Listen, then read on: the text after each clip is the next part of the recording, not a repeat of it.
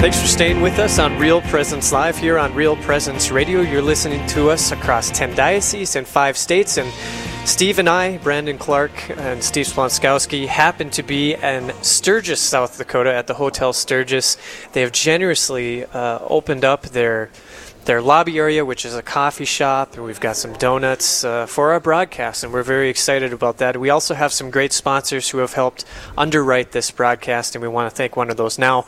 One of them is Top Bar Contracting, who serves all of western North Dakota. Top Bar Contracting provides quality repairs and renovations and can be reached at 605-269-8444, or you can find them on Facebook. So thanks again to Top Bar Contracting and all of our sponsors today, including the Hotel Sturgis.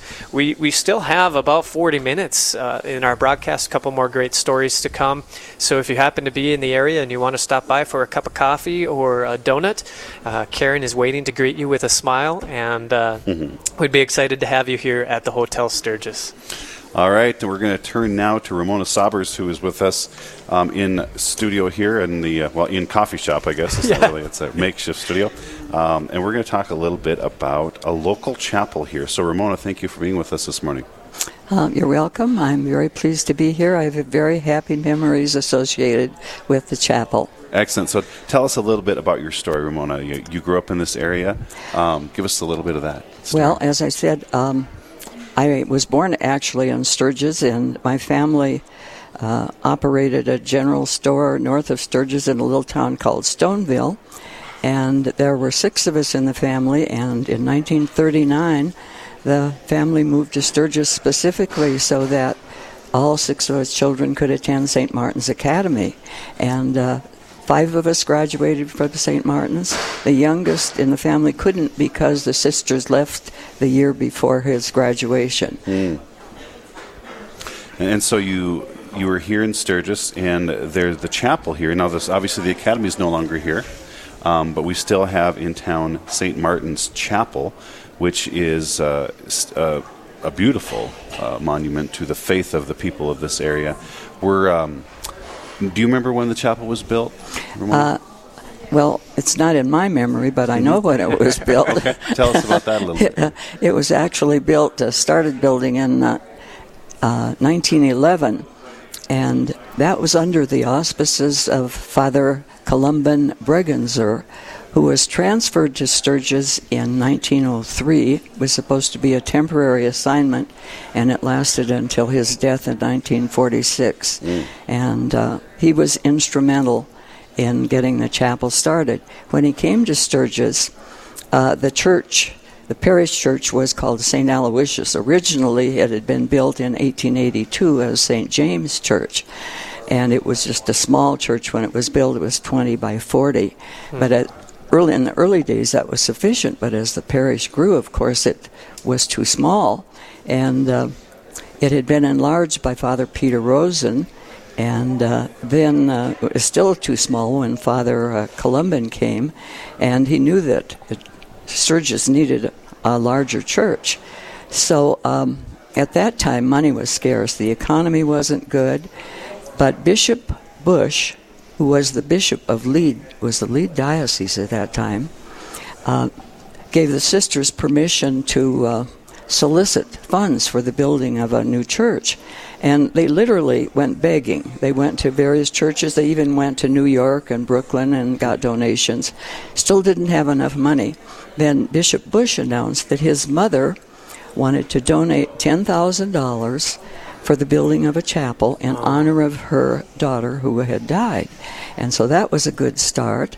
And then generous donors contributed $25,000, and they were able to start building. And they started in 1911. A board of consultants hired Henry Brooke. The Brooke family is still prominent in the parish, to be the supervisor of construction, along with Nick Keffler was the accompanying contractor. And so it was started in May of 1911. Cornerstone was laid August 15th of 1911, and there's so much history in the document in the Cornerstone. I'd like to read it so Sure, you could hear absolutely. that. Okay, this is what's in the document. To the eternal living and true God, in honor of St. Martin, the patron saint of this church, under the glorious pontificate of Pope Pius X, Roman Pontiff, Ordinary Right Reverend Joseph Bush, Order of St. Benedict, under the administration of William Taft, President of the United States of America, the Governor of the State of South Dakota, Robert S. Vesey, and the Mayor of the City of Sturgis, William E. Ladd. This cornerstone was solemnly blessed and laid according to the Roman Catholic Pontificate by His Lordship, the Right Reverend Joseph S. Bush, Bishop of Lead, assisted by the citizens of Sturgis, August 15th, A.D., 1911. Wow. And I think there's so much history in that, of the clergy and the local people, that is an interesting document. Here's what I love about this, Ramona. You said this was a time where money was scarce, the economy wasn't good, but there was a need to build a new church because it had been built and wasn't big enough, and it had been renovated again and wasn't big enough and needed to be bigger. Like, isn't it beautiful, the determination of the people, of the sisters to meet the need, to meet the need of the people of God so that they have a place to worship in many years. I mean, we're talking 1911. It's 2019, over 100 years. Right. Can you just talk a little bit about that? Well, it's outstanding. The settlers came to South Dakota and brought their faith with them, and it persevered. Yeah. If you're just tuning in, we're visiting with Ramona Saber. She's talking about the St. Martin's Chapel, which has been in the community of Sturgis since 1911. August 15th, 1911 is when the cornerstone was laid. And so we're talking about this chapel, and what we want to talk about is what it means to the community here as well. Can you speak a little bit to that? Yes, I can, but first I'd like to tell you about the construction of the chapel, because that's very interesting. It was completed in December of 1911 and dedicated in January of 1912, and that was the January 6th. It was the Feast of the Epiphany. At that time, also when it was dedicated, 8 sisters joined the Benedictine convent, and the chapel was considered one of the finest churches in the state of South Dakota. Sioux Falls paper reported that it had a magnificent heating system costing $3,000 that was designed in such a way that it heated not only the dormitory, the convent, the priest's rectory, but the chapel. And I thought for that time that must have been pretty amazing. Mm-hmm. All those buildings, incidentally, were connected by underground tunnels. Oh. Wow. And wouldn't it be wonderful if they were still there? Yeah. But it was a very cold day when it was dedicated, but 500 people came out, and the parish continued to thrive. In 1912, I think it was, Father Columban provided, was Louis Grubel, a parishioner who provided funds for Father Columban to go to Bavaria and bring back a beautiful altar that was similar to the one that Louis Grubel had known as a child. And then in 1916, an itinerant painter came through. I like to think it was a passing angel. But he told Father Columban he could paint pictures. And Father Columban showed him pictures of holy cards, said, "Can you do these?" And he copied them.